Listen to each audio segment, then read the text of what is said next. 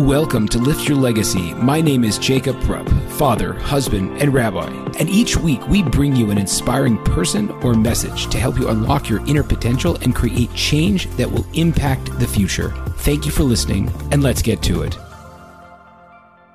I am beyond excited about the opportunity today to share with you.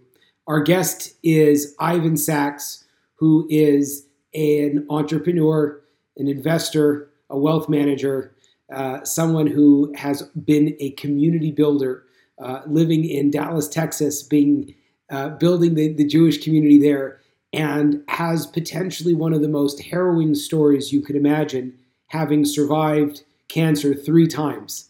So I didn't talk a lot in this interview, probably to your benefit, but it was so amazing to hear how someone who is so focused on appreciation and Jewish values and bringing God into their life deals with challenges, deals with how God plays into business, plays into the work that he does, the returns that he has for his clients, for himself. And there's so much to say here. So with no further ado, I'm thrilled to have on Ivan Sachs. Well, in 1995, when I was living in Dallas, Texas, and I knew I was going to reinvent myself for who knows what time, the umpteenth time, Ivan took this young pisher over here. He drove me around for a couple of days, and he took me to his investment company, and I met his boss, was a big mentor. Ivan was at the forefront of the audio books. He had a store, took me that, gave me a bunch of information that I should listen to, and he really kind of took me under his palm of his hand, let's say, and it was really at a critical time of my life. Ivan gave me straight talk and lots of chizuk, and it's really wonderful to see you today, Ivan. Good to see you as well. You know, it's interesting when you make an introduction and you mention things that I totally forgot about. It makes me remember that I probably lived a few lives. You know, like the audio books, which were on tape. To think that we don't have anything like tapes nowadays. Yeah, that was a long time ago. Ivan, can you just give us a little bit of your entrepreneurial journey? You mentioned audiobooks. How did you get started? How did you wind up in Texas with your beautiful non-Texan accent? Give us a little bit of the background, please. Okay, so I came to the United States 40 years ago, pretty much, 1981. And I moved to Dallas, Texas, because the other West Coast and the East Coast looked too developed. And I just wanted to be in a place where I could grow up with the place. So Texas appealed to me at that time. And the Jewish community wasn't that advanced at that stage either. So it was just in the building stages, getting itself started. And so I was able to actually grow not only just with the city and getting to know people in the city, but also from a Jewish point of view, understanding that my background from Johannesburg, South Africa, was mostly in Kimberley, which is a real small little town, really, but it was a diamond city, and Johannesburg being the golden city. And I went to a very fine school by the name of Christian Brothers College, to boarding school at the age of 12. So at the age of 12, I got my Yiddishkeit by learning with a reverend, or a wonderful man, Reverend Matzner, learning my bar mitzvah on cassette tape. In terms of actual education, in terms of Judaism and that, I had my heart, my neshama has been connected to Yiddishkeit all the time. But in South Africa, we had a connection to Judaism. We just loved being Jewish, and we were mostly connected by 2 aspects. One being Israel, which was Zionism, and then we also had Holocaust. So those were the driving forces. I'm not necessarily saying in the Jewish schools, although, no, I'd say right throughout South Africa, those were the 2 primary things that were driving the country. Most of the schools we had were Orthodox in a way. All of them were Orthodox, but we lived ourselves. We drove to shul, we did all that kind of stuff. So we were conservadox, the actual attendees. The rabbis were the genuine article. And we were the articles trying to become genuine. But we didn't know what we were doing most of the time. It was a beautiful Jewish community. I would say that's probably one of the best in the world in terms of... No doubt about it, yeah. You know, just warm and helpful beautiful. And no, there was absolutely, what I find amazing, there was no one looking down at someone that was religious or someone that was religious looking down at someone that wasn't. They just accepted people. It was really beautiful. There was no distinction between shuls because we never had anything but the Orthodox shuls. We didn't have conservative. And so all you'd have is you'd have different congregations all over. But so there was very little friction. Very unified. Also an overriding principle. It was a net contributor principle. Contribute when you consume, whether it's time, money, effort, right? That was a principle that we lived by, right? Yeah. I mean, if a person was Jewish, you wanted to help them. You know, it was something that, I don't know, it was just like, you just respected it. If a person wore kippah, did something, oh, wow, okay. You didn't have a preconceived idea in any one way or the other about that particular person. You just accepted them in a very warm way. And I really am, it was a real treasure living in South Africa from a Jewish point of view. And again, understanding that I was very secular. I had no, I couldn't even read Hebrew. I learned it on a tape. And I've become very involved, having moved to the United States. I got involved with Rabbi Roden here in Dallas, who really started out from nothing. And I joined him and started the Shul of Yah, and then also started off the yeshiva. I'm gonna stop you there because that's a whole conversation. Talk more about the entrepreneurial, the business side, because your whole Judaism entrepreneurial, your social entrepreneurial is a phenomenal conversation in itself, you know? Okay, sure. So when I came into the United States, I liked numbers and I liked people. So I decided, well, liking numbers, liking people, become a stockbroker. So I went and I knocked on 17 different doors, and no one gave me the job except the 17th guy, which was a guy, Don Hodges, who Mike remembers having met. And he hired me. Everyone else liked my accent. I don't think they really understood what I was saying. They like the accent, but they don't understand the words. And so he hired me, and I'm to this day very indebted to him. He was just a wonderful mentor. He's since passed away, and I started out with him in his firm. I had to wait 6 months before they could hire me because I didn't have a green card or anything. When I came here, I just came as a visitor, and then I got sponsored by a very wonderful family, the Sheps family, as an accountant. And from there, I became a stockbroker working at Rasha Pierce Refness. I was a very, very hungry individual in terms of eager to perform. They paid me a salary, I don't know, maybe $2,000 a month, and I was so excited. And the guys who were with me as well, the American guys that were with me, just couldn't understand that I was so appreciative, you know, for everything that I had, which goes to today's society, where everyone's got an expectation that they get everything for free. And I was so, so appreciative. I became the #1 producing broker in the company's 75-year history. And the one guy says to me when they interviewed me for why I did so well, so I said, I don't know, I'm just very excited. You know, I'm so appreciative to be here. So the one guy stands up and says, oh, no. So the Jews are the people that are supporting your business and all that kind of thing. That's why you guys do well. Truth of the matter is that I didn't have that many Jewish clients at the time, but you could just see when you do produce results, no matter where you are in the world, you are identified as being Jewish. I feel like we could pull that out. I feel like we could pull that experience and just, you know, dump it in 2020 and no one would notice any difference. Yeah. That's such an amazing idea. And I want to reiterate, in case anyone was not clear, that you attribute your success to the fact that you were genuinely appreciative of where you were and of the opportunity. And I think that finding that for people is such a crucial thing. Like, do you like where you are? Are you happy where you are? And if the answer is yes, you will naturally produce. And if not, so then you could be in potentially the most, environment that could be the most lucrative in the world. But if you hate it, it's not right for you. 100%. Also another thing, Rabbi, there's also another thing about South Africans. You know, I always joke that people are never neutral to a South African. They either love us or they hate us. But if there's one thing about South Africans, when we came to the rest of the world, we're thankful they gave us an opportunity, without a doubt. That's the Hakarat Tov.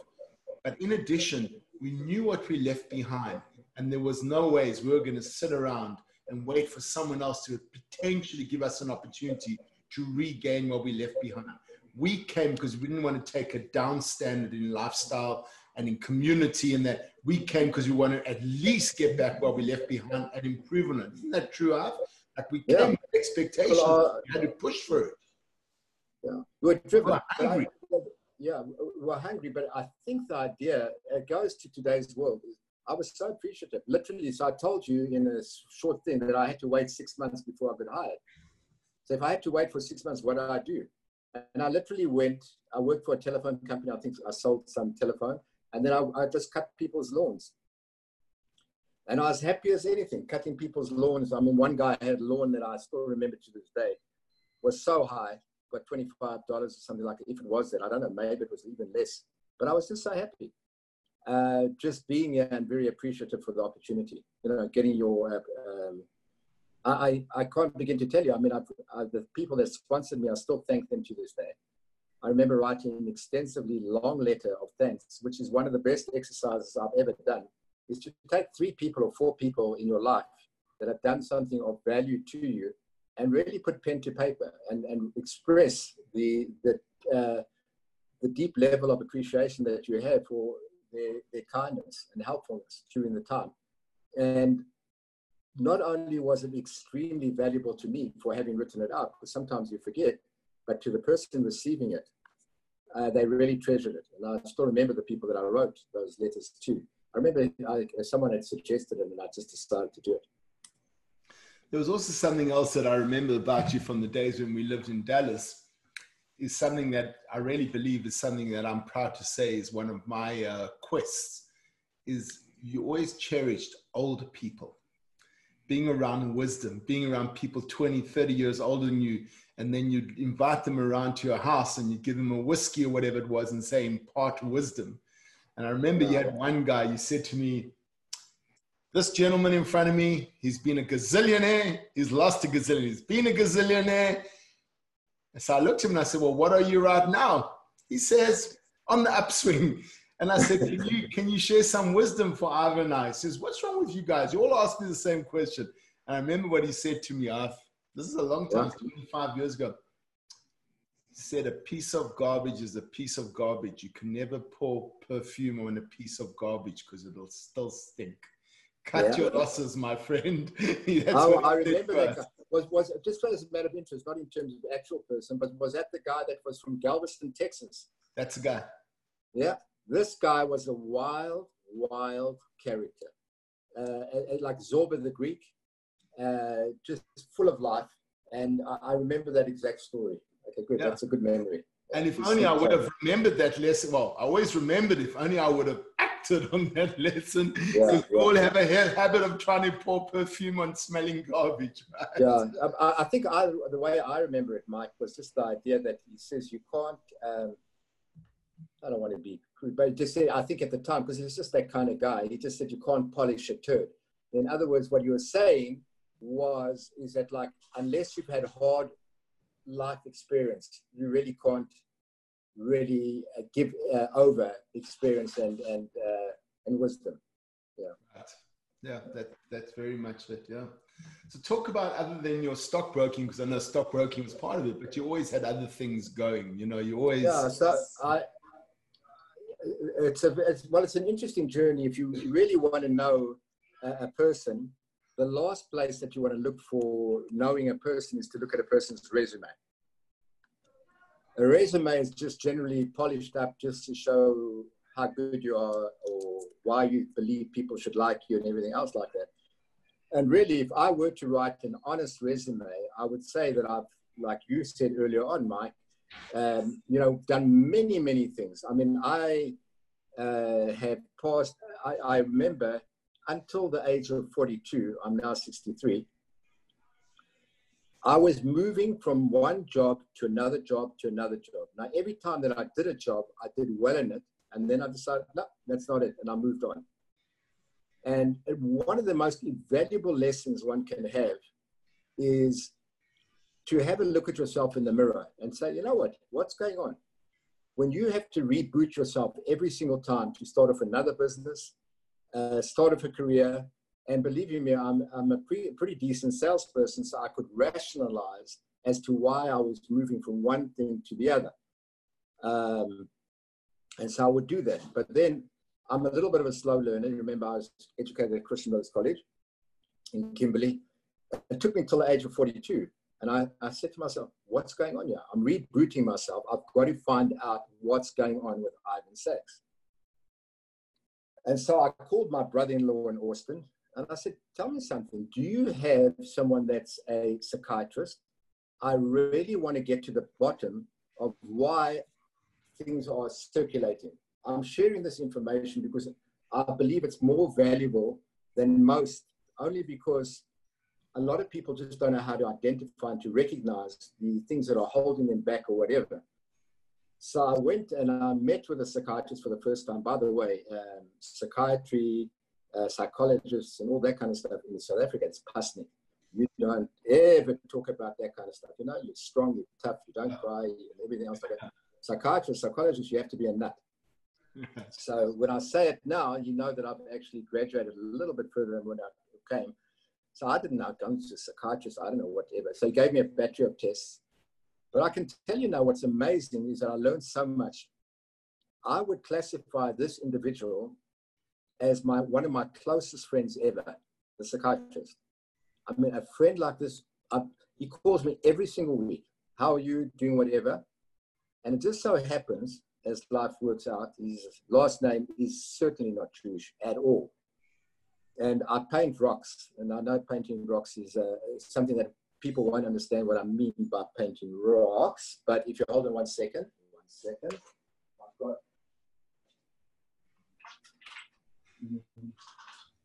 like, let's say I paint rocks like that, you know. Can you see that? Yeah. So I would paint rocks. And so when I painted rocks, I would give them out to people. By the way, this has been one of the more interesting journeys of my life, painting rocks. But I would paint rocks every single day. I don't know, for 4 years or something like that. I started doing that when I had my cancer. But besides that, the rocks are an amazing, amazing way of communicating. People that I've given rocks to still have their rocks displayed in their houses or whatever. And it's always just a positive message. Why I bring it up, though, is that he said, you know, my mother is not well. And I said, I'll make a rock for her. I said, that could be so nice. He said, I don't know why. She's just very connected to Judaism in some way. I said, oh, okay, fine. So I said, oh, okay, Hashem loves you, or whatever. Yeah, I put that on a rock. And I found out later that she was, what would you call it, a cryptic Jew, or crypto Jew, or some people say it's derogatory to say a Marano or whatever. But they came from Spain, and he himself is fully Jewish. Wow, so they kept the lineage down the mothers, eh? Huh? All the women in his life have been Jewish consistently. Wow. But I mean, his father was Catholic. You know, his father is totally Catholic. The name is absolutely a Hispanic name, you know, like Gonzalez or something like that. But the most wonderful human being like you could ever believe. And I share a lot of Judaism with him. I wanted to just to interrupt for 1 second. That's something that stuck out for me that was so phenomenal and fascinating, mostly because I'm in the coaching space, the rabbi space, and there's a lot of these clinical kind of crossovers. And what's so beautiful is you look at this experience as something that was so transformative from your life, but behind all of the technical information that I'm sure he was able to share with you, the person kind of shone through. And I think behind every great technician, if you don't have that personal relationship, you're leaving so much of it kind of on the table. And that's just such a fascinating piece, just that you mentioned about how impactful that relationship was.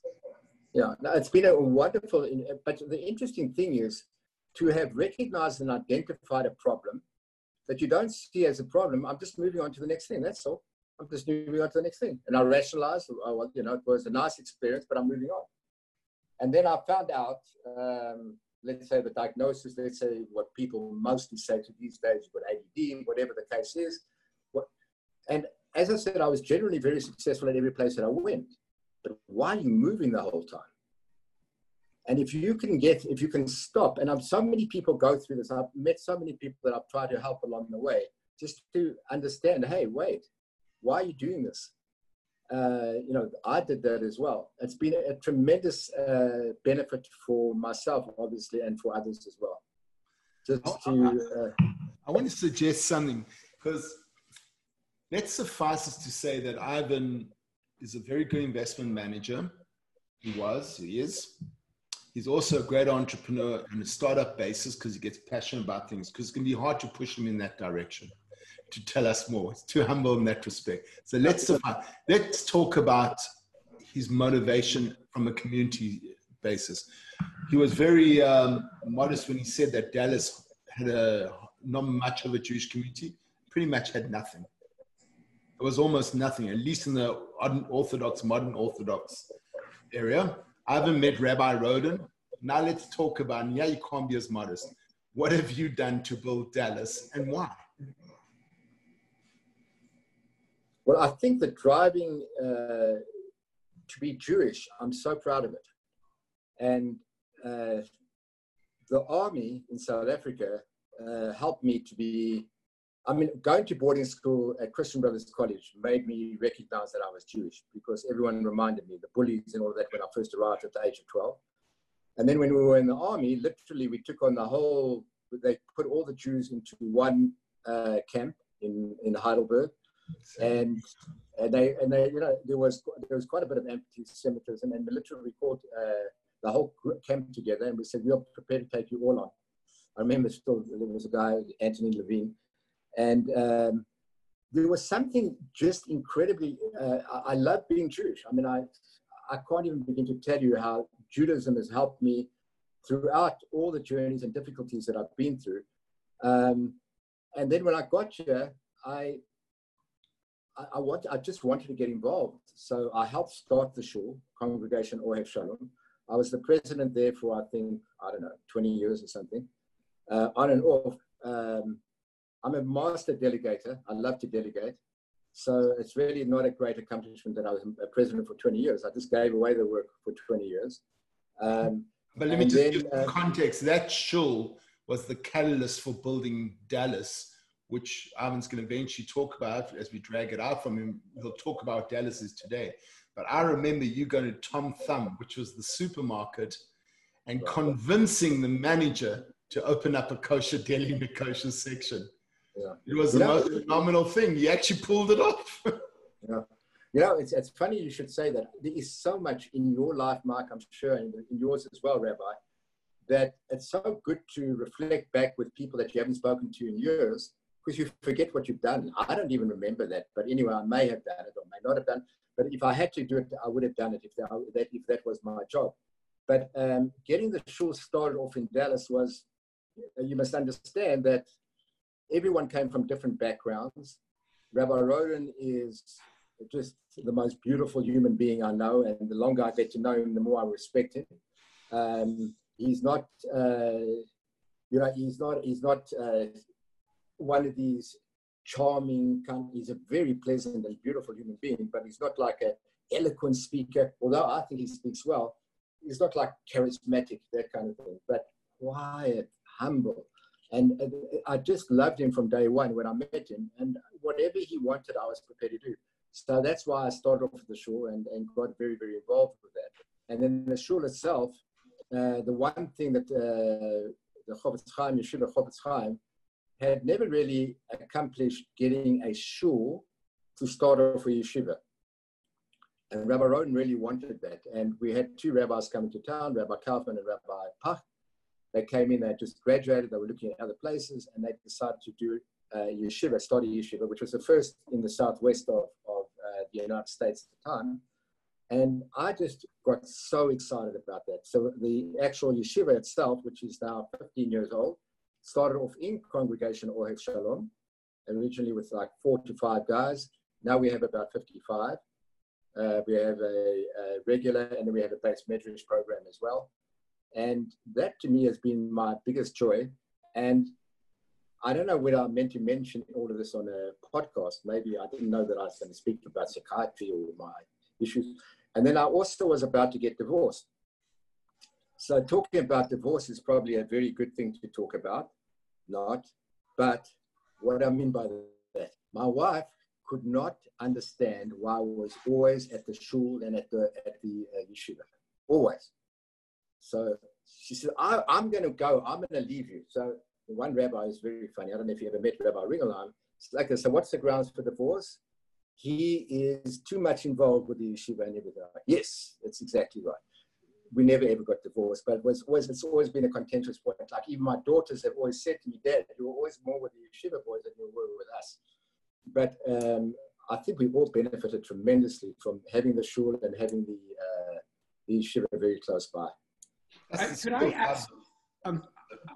I wanted to ask a little bit more about that, because one of the things that becomes so difficult for so many people is that sense of pull, which is you're working very hard and at the same time also, showing up in shul and then really getting something out of it and creating relationships with the guys in the yeshiva, the guys in the kollel. How did you manage it? It sounds like it wasn't without a certain toll on your family. So what are some pieces of advice that you could offer potentially about how a person could approach that balance? I probably wouldn't change it. I'd probably do more than what I did.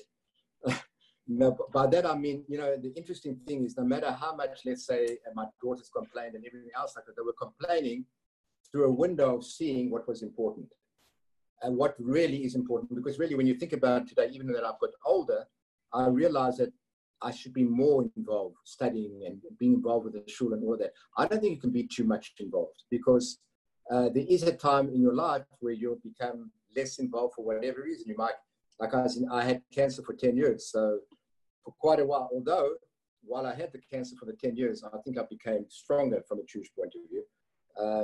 I used the shul and the yeshiva as a major springboard. By the way, I loved my cancer experiences. I know it sounds strange. It's probably going to be one of your odd podcasts. I really did. When I got cancer the first time, it was an extreme shock. I never expected it at all. And then got it the second time. The doctor, I said, how difficult is it the second time? He says, no, it's going to be very, very difficult. It's not going to be easy walk in the park. And then when I got it for the third time, he says, well, if you thought that was bad, this is like a lot more worse. And I must say, I had a great time. Why? Because in my room at the hospital, I literally had a base medrash table with two boys studying the whole time. Or I had guests coming the whole time, and then I would have competitions who would give me the best present or not, and then I would post it. This person gave me the best present today. I'm really looking for oranges. Anyone want to give me oranges or whatever? And literally made it into a game, because most people, when you have cancer, people don't know how to relate to you. Hi, how are you? Or you're not feeling so well. No, I'm feeling fantastic. There's a little journey, that I'm going on, but I really made it into a game. And by making it into a game, the people themselves enjoyed it.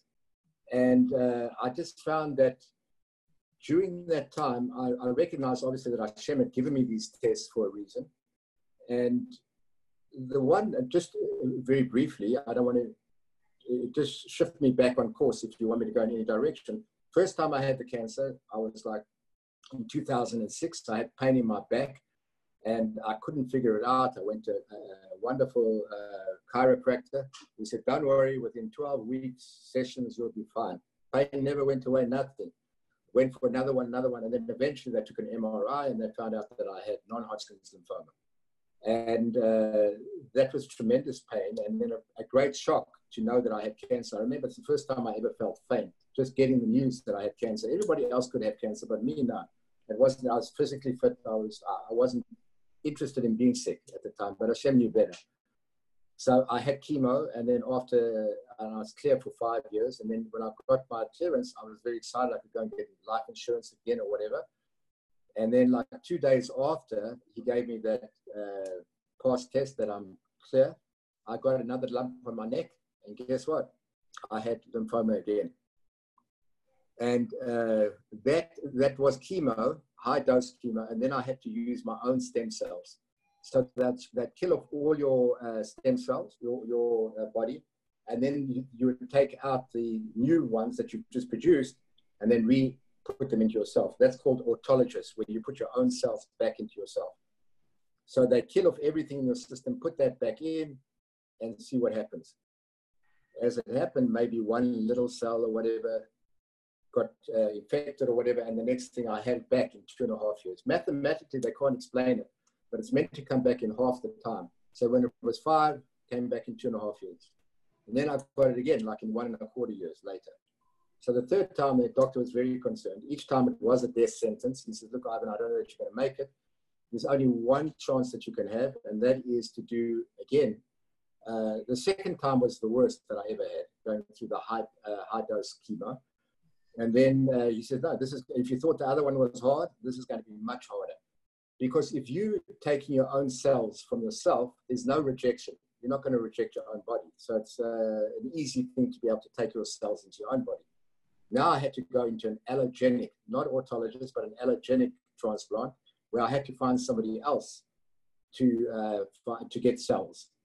It's another reason why, you should you should only marry Jewish people. Jews should only marry Jews, not only because it's the right thing to do or a good thing to do, but when you're going for stem cells, you're going to find someone that's going to match you better.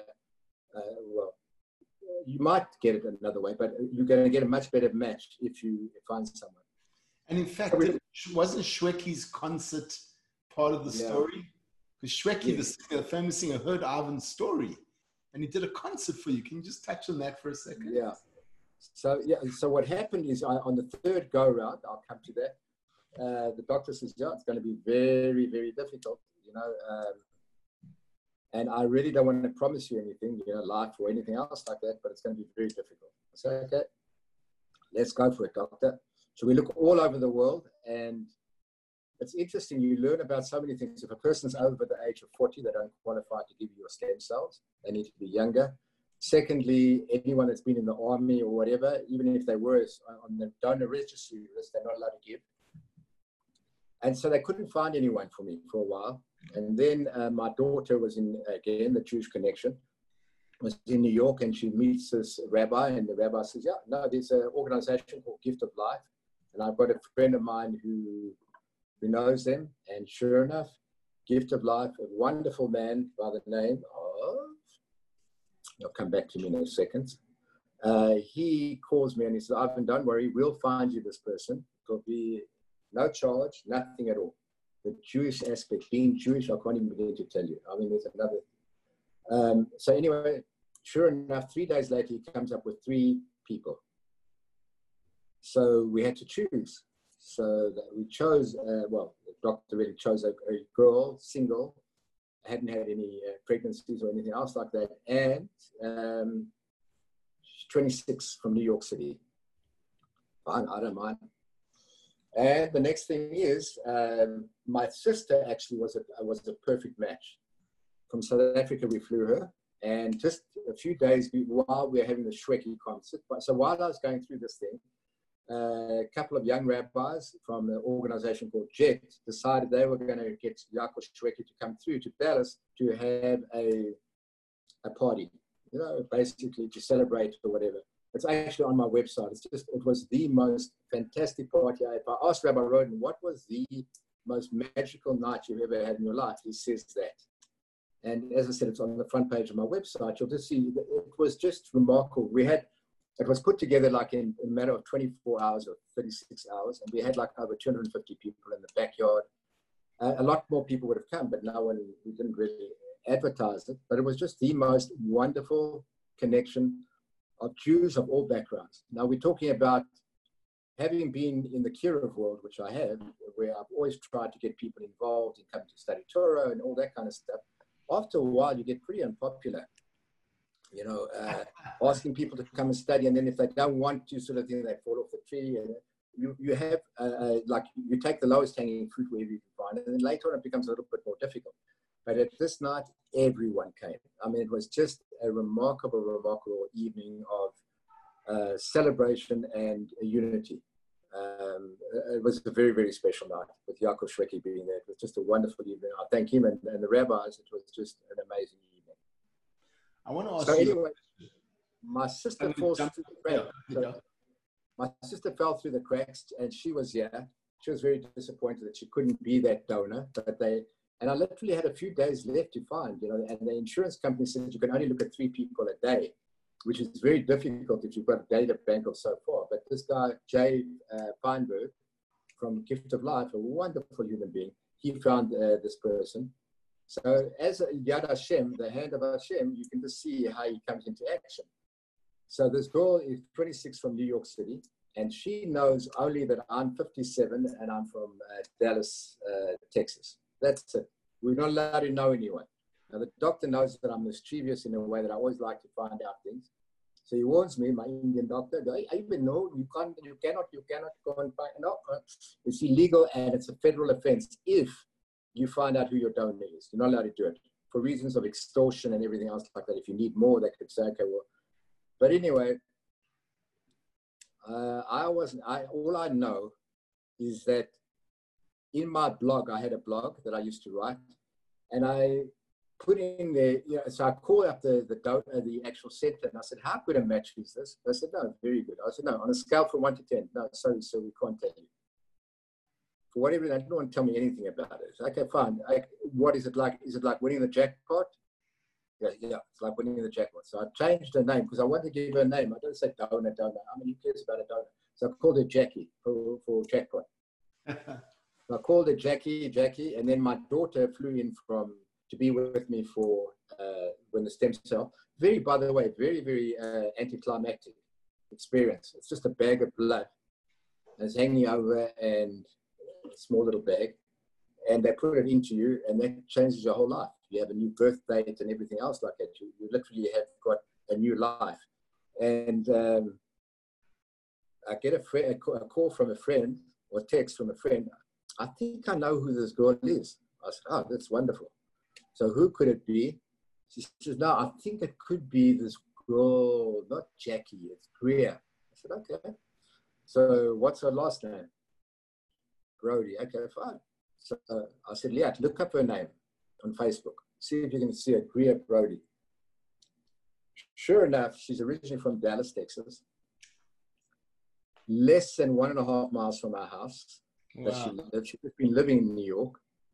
The doctor from Cornell said that the similarity between the blood type and mine, the actual components that were there, was like as close as anything. Your grandparents must have been related.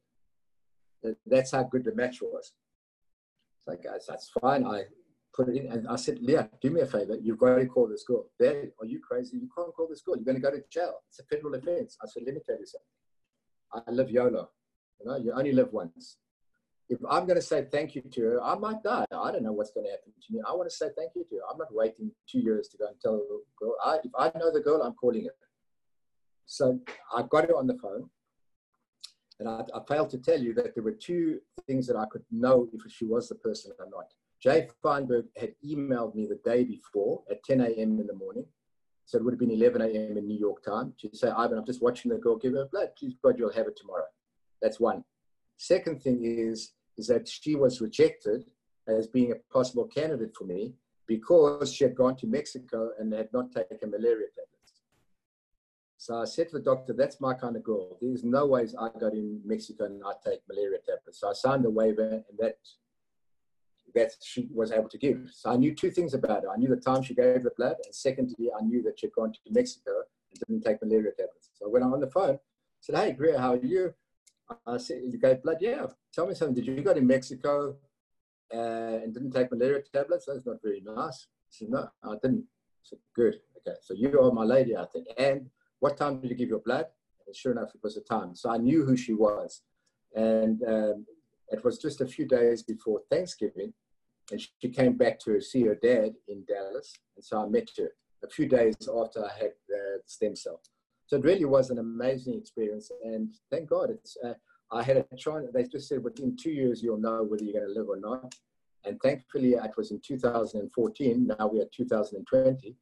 So it's been a good, thank God, a good 6 years.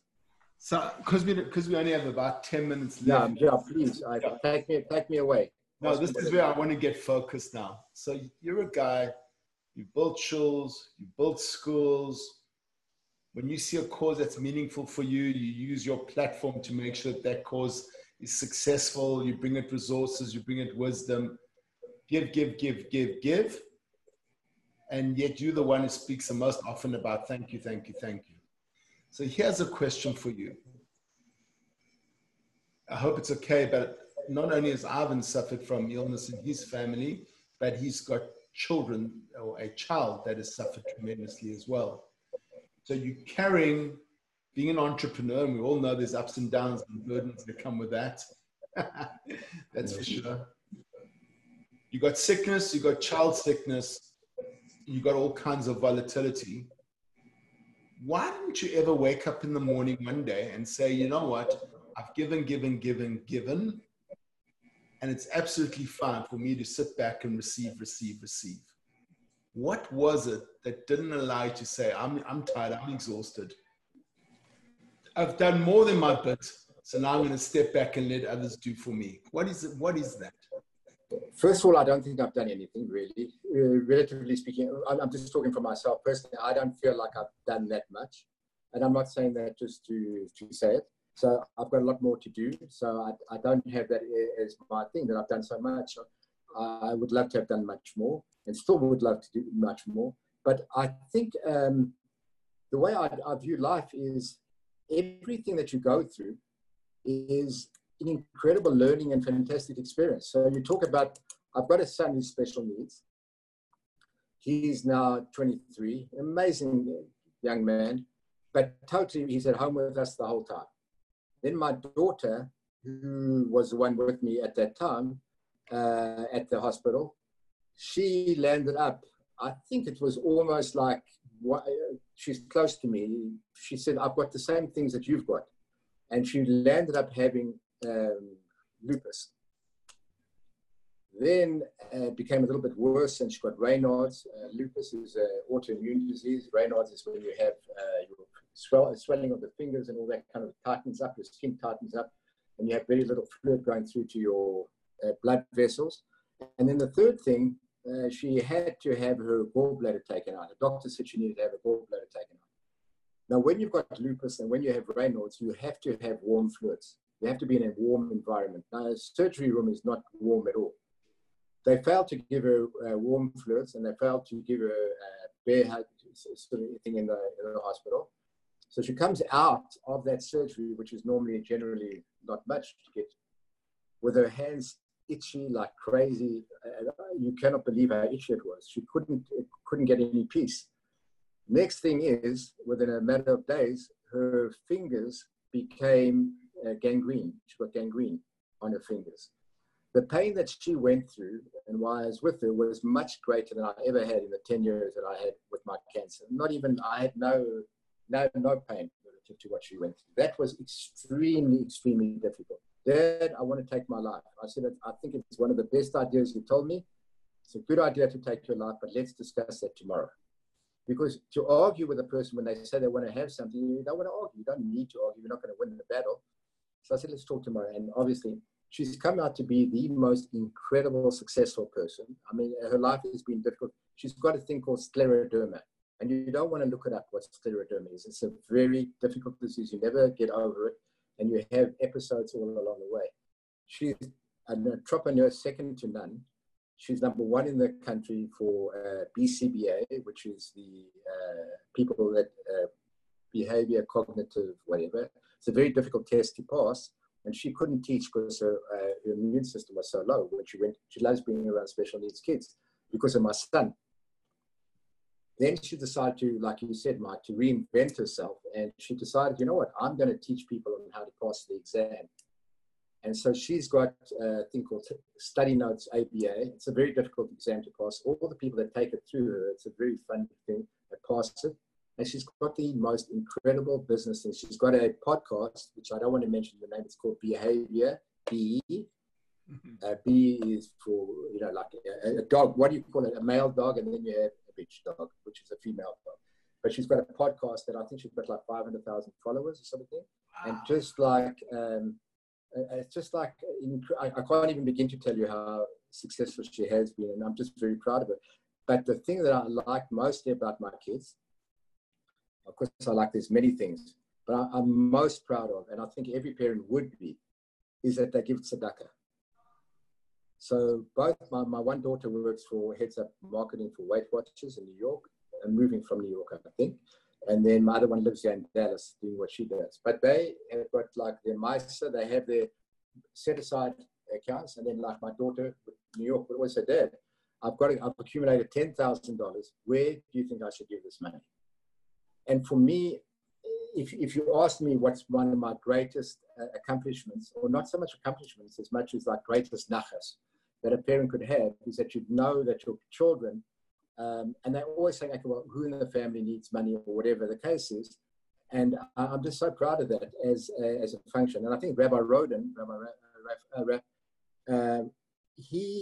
I remember when, whenever you get called up to the bimah for an aliyah sort of thing, and you're involved with the shul, yasher koach, if a person gives sort of thing, and then some people just say, what do they say, matana, whatever. No one's specific about anything like that. I'm not saying no one, as some people aren't specific about it. So I said to Rabbi Roden, just as a matter of interest, when you give tzedakah, I know you should be humble, you shouldn't give whatever. He says, no, it's a good idea that you should mention the amount of money that you want to give, and you're not doing it for everybody else. You're doing it for your children. You're doing it for your family. And I think they learned from that. So it was a wise piece of advice, which I didn't really get. But he says, when you give, and it motivates other people to give as well.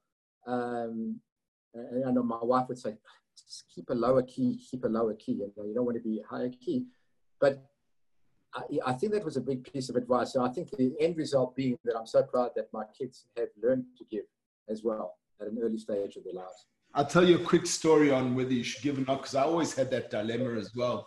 I have a good friend of mine in Toronto from a very, very prominent family, especially in the earlier years, but they went very secular. And one day he was with his father, being showing around Israel, all the hospitals, etc., that they had endowed. And they were driving past Mea Shearim, and he noticed the name on a little building in Shiva, and it bore the name of his grandfather. Just his father, whoa, stop. He's like 21 years old. Stop. Like, what's that about? So, your grandfather was into that kind of stuff, We don't really believe in that. He says, stop, I want to go in and introduce myself. Met the Rosh Yeshiva. Fast forward, he's now older than me. Pretty much built Esh Toronto. Supporter of many, many causes. Learns all the time. Only because his grandfather put his name on a building. If not, who knows what this friend of mine, Richard, would be today. Yeah. It's a very fine line to know that, like, are you making the Trump Towers because you want your name to be there, or are you doing it because you're doing it for Hashem? You're doing it to inspire and empower. Yeah. Because we only have about a few minutes left, I want to ask you a question. What your journey and the mountains you've had to climb, and every little stone and stumble along those mountains, do you ever get to phases where you look up at Hashem and say, okay, I got it. I thank you for all you've given me, but now it's enough. Can you leave me alone for a while? Or like, why you do this to me? What happens in those moments if you have them?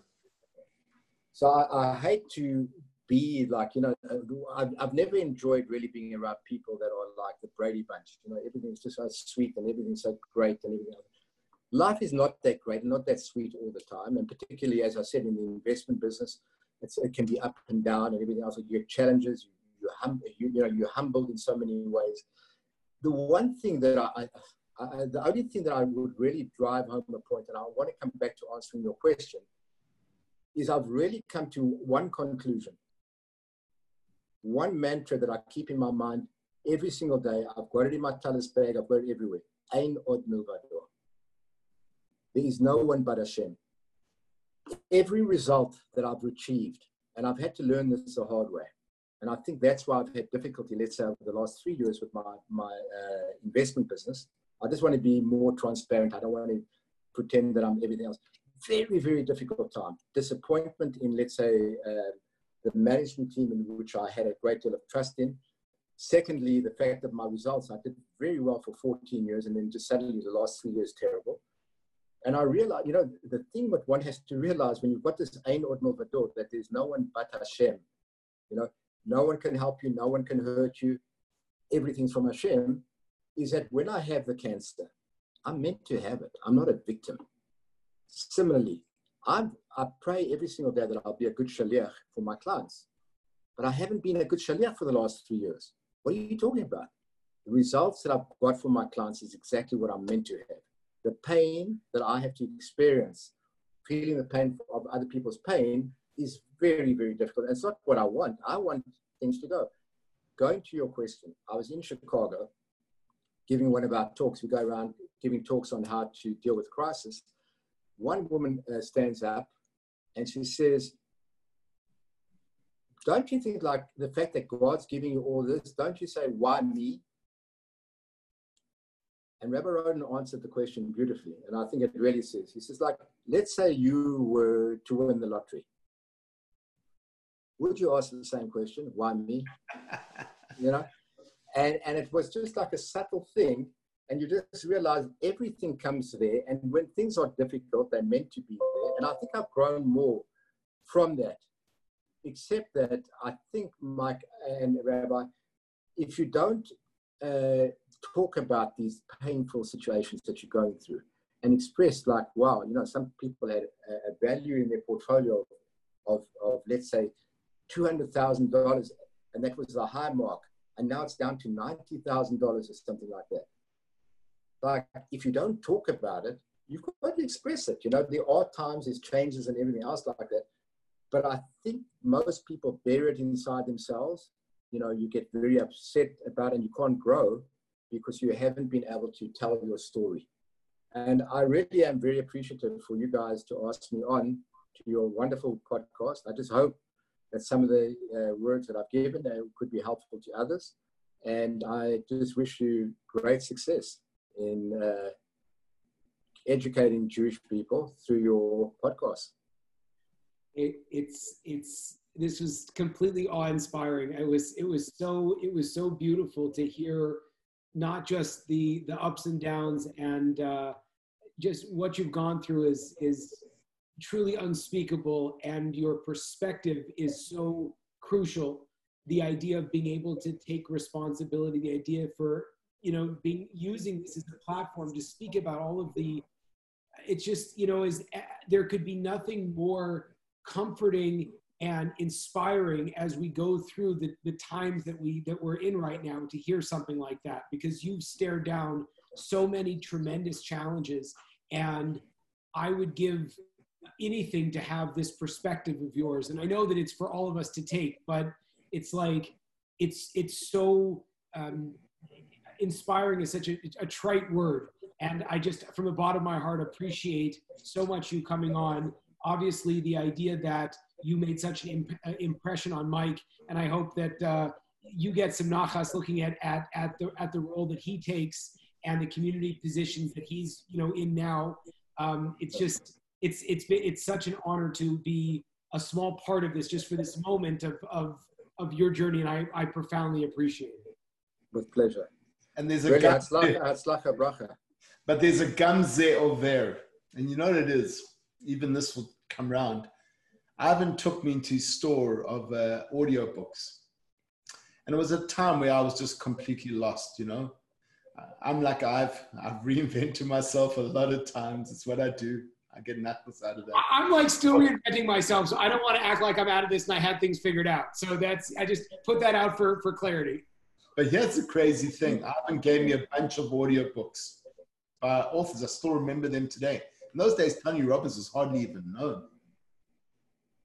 I want to know when Ivan's going to write his book for general consumption. Because in retrospect, you're greater, in my opinion, than any of the men whose books you gave me. That's very nice. You know, it's interesting. I've had people say to me, you're going to write a book, you're going to write a book. And I came to the conclusion, I don't want to write a book. And I'll tell you why. There are so many people that have got wonderful stories of books that they've written. And it's just like another book upon another book. But I'll tell you which book I would write, probably, is the pain and suffering that I've endured through the financial management side. To me, that has been, you know, what happens? I mean, you're doing your level best to get people things, and you've been so successful for 14 years, and then you just suddenly down. And then you see the true value of people as well, because we know there's 3 ways to judge a person, really, in a way. Is through, Rabbi, you can give the Hebrew on it, but I use the acronym MAD, M-A-D. So when a person's money, how they deal with their money and how they are towards their money. The second thing is anger. You can tell a lot about a person. And the third thing is when a person's drunk. That's how you do it. And money is a very, very interesting thing. I've experienced the most beautiful experiences with people with their money, whether it's up or down or whatever the case is. And then you get the other people that are, but my client base is a wonderful client base that I have. And the agony and all of that is my agony most of the time. Maybe we'll co-write that book, Art. Maybe we'll co-write that book. Yeah. For some reason, I don't know why, I feel that even though, there's a lot of people with journeys of going through cancer and all that kind of stuff. I'm not saying that people couldn't get it out of it, but this financial thing, where everyone is so wanting to make money, and they think it's so simple, and they don't realize at the end of the day, I tell people the whole time, it's from Hashem. I've got, it's an amazing thing. I can buy 10 people, the exact same company on the same day. Why wouldn't they come up with 10 people come up with the same results? Every one of them is different. A guy will call up and say, it's up so nicely, shouldn't we sell? And I said, no, we shouldn't. But then after I finished the call, he's interrupted with the system. I might sell because of that. Or whatever the case. Another guy, I need taxes, I need this or whatever. The results are totally different. And I really do believe that, again, the results that we get at Rosh Hashanah, telling you how much you're going to make or whatever, comes from Hashem. And that's why what I daven to Hashem is that I should merit Hashem's blessing to continue to be a custodian for Hashem's money and allocate it accordingly. Me, my boys, my wife, those people close to me, I would like to sincerely believe that people will say, none of it is ours. We're purely a custodian for Hashem. And if we don't do a good job of that custody, it can go like that. It doesn't matter how smart you are. It doesn't matter what the markets do. And that's it. Yeah. But the custodian, are you talking about the idea of qualifying the person that comes to you for the ask, or are you talking, I give to anyone. No, right? purely for myself. Purely myself. Right. In terms of the quality of people that come to me and their outcomes, I've given up trying to understand why bad people have good lives. I've given up on that. And it's just, I just basically say, firstly, we have no idea what their life really is like. That's firstly. You don't. The fact that a person comes and knocks, we don't know what your mind looks for any of that either. So I've given up on trying to understand people. I like that quote that every single person you come across, and I say every single person you come across, is dealing with a difficulty or with an issue that you know nothing about. And I really do think that's true. So when that person does come to your door, but I do have an inquisitive mind to find out why the person's collecting. To see how they are connected to the story itself. And a recent guy came to me not so long ago, and I said to him, well, what are you collecting for? He said, no, for Parnassa. I said, okay, good. So he said, no, I'm going to have surgery. I said, okay, well, how much does the surgery cost? Because you've got to have a goal. If you don't have a goal, you're not going to get the money that you need. He said, no, I'm going to use insurance. I said, but how do you have insurance? He said, no, I've got insurance, so I can get it. So I said, well, why are you collecting money then for the surgery? I thought maybe the deductible or something. No, that's what I do. How long have you been doing this for? 11 years. 11 years for the same procedure that you could get because you got insurance? I said, but what are you doing it? Basically, so I said, why don't you go and get a job? Why don't you go and fundraise for yeshiva? Why don't you go and fundraise for something else? He said, why are you judging me? I said, no, it's not a matter of judging. But if you're holding on to a situation where you know you can get a remedy for your surgery, why are you going out and asking people for money? Doesn't match up. Rather come and say to me, you know what, I just feel like making additional money to what I've got, and I just enjoy asking for money. This is, so what I'm saying is just from a curiosity point of view, I like to ask people why they, what they're asking for and everything else like that. Because there are lots of people that, not a lot, I don't want to say that. it's an unfair statement. But there are some people that come into the community every single year with the same thing, and they don't really have the proper credentials for why they're doing it. I will still give them. But it's a matter of like, if there's people really in need, I want to, like when you said a custodian, I want to find those right people. But it's because you understand the laws of tzedakah. Maaser, you have an obligation to know that it's going to the right place. That's it, right?